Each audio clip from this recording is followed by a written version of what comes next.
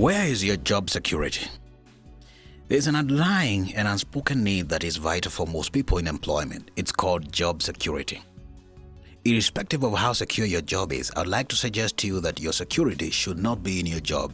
Your security should be in your power to produce. In other words, your self-belief in the abilities and skill sets that you possess that gives you results. This way, even if you are to be laid off, you would still have the same skills and abilities to produce results. Well, that is not just it. That power that you have had better be in what you love to do. Simply stated, your power is in your passion. When you do what you are passionate about, you become an invincible powerhouse in whatever you do, and you will never have to work a single day of your life. This is Kegwa Stephen, awakening your potential.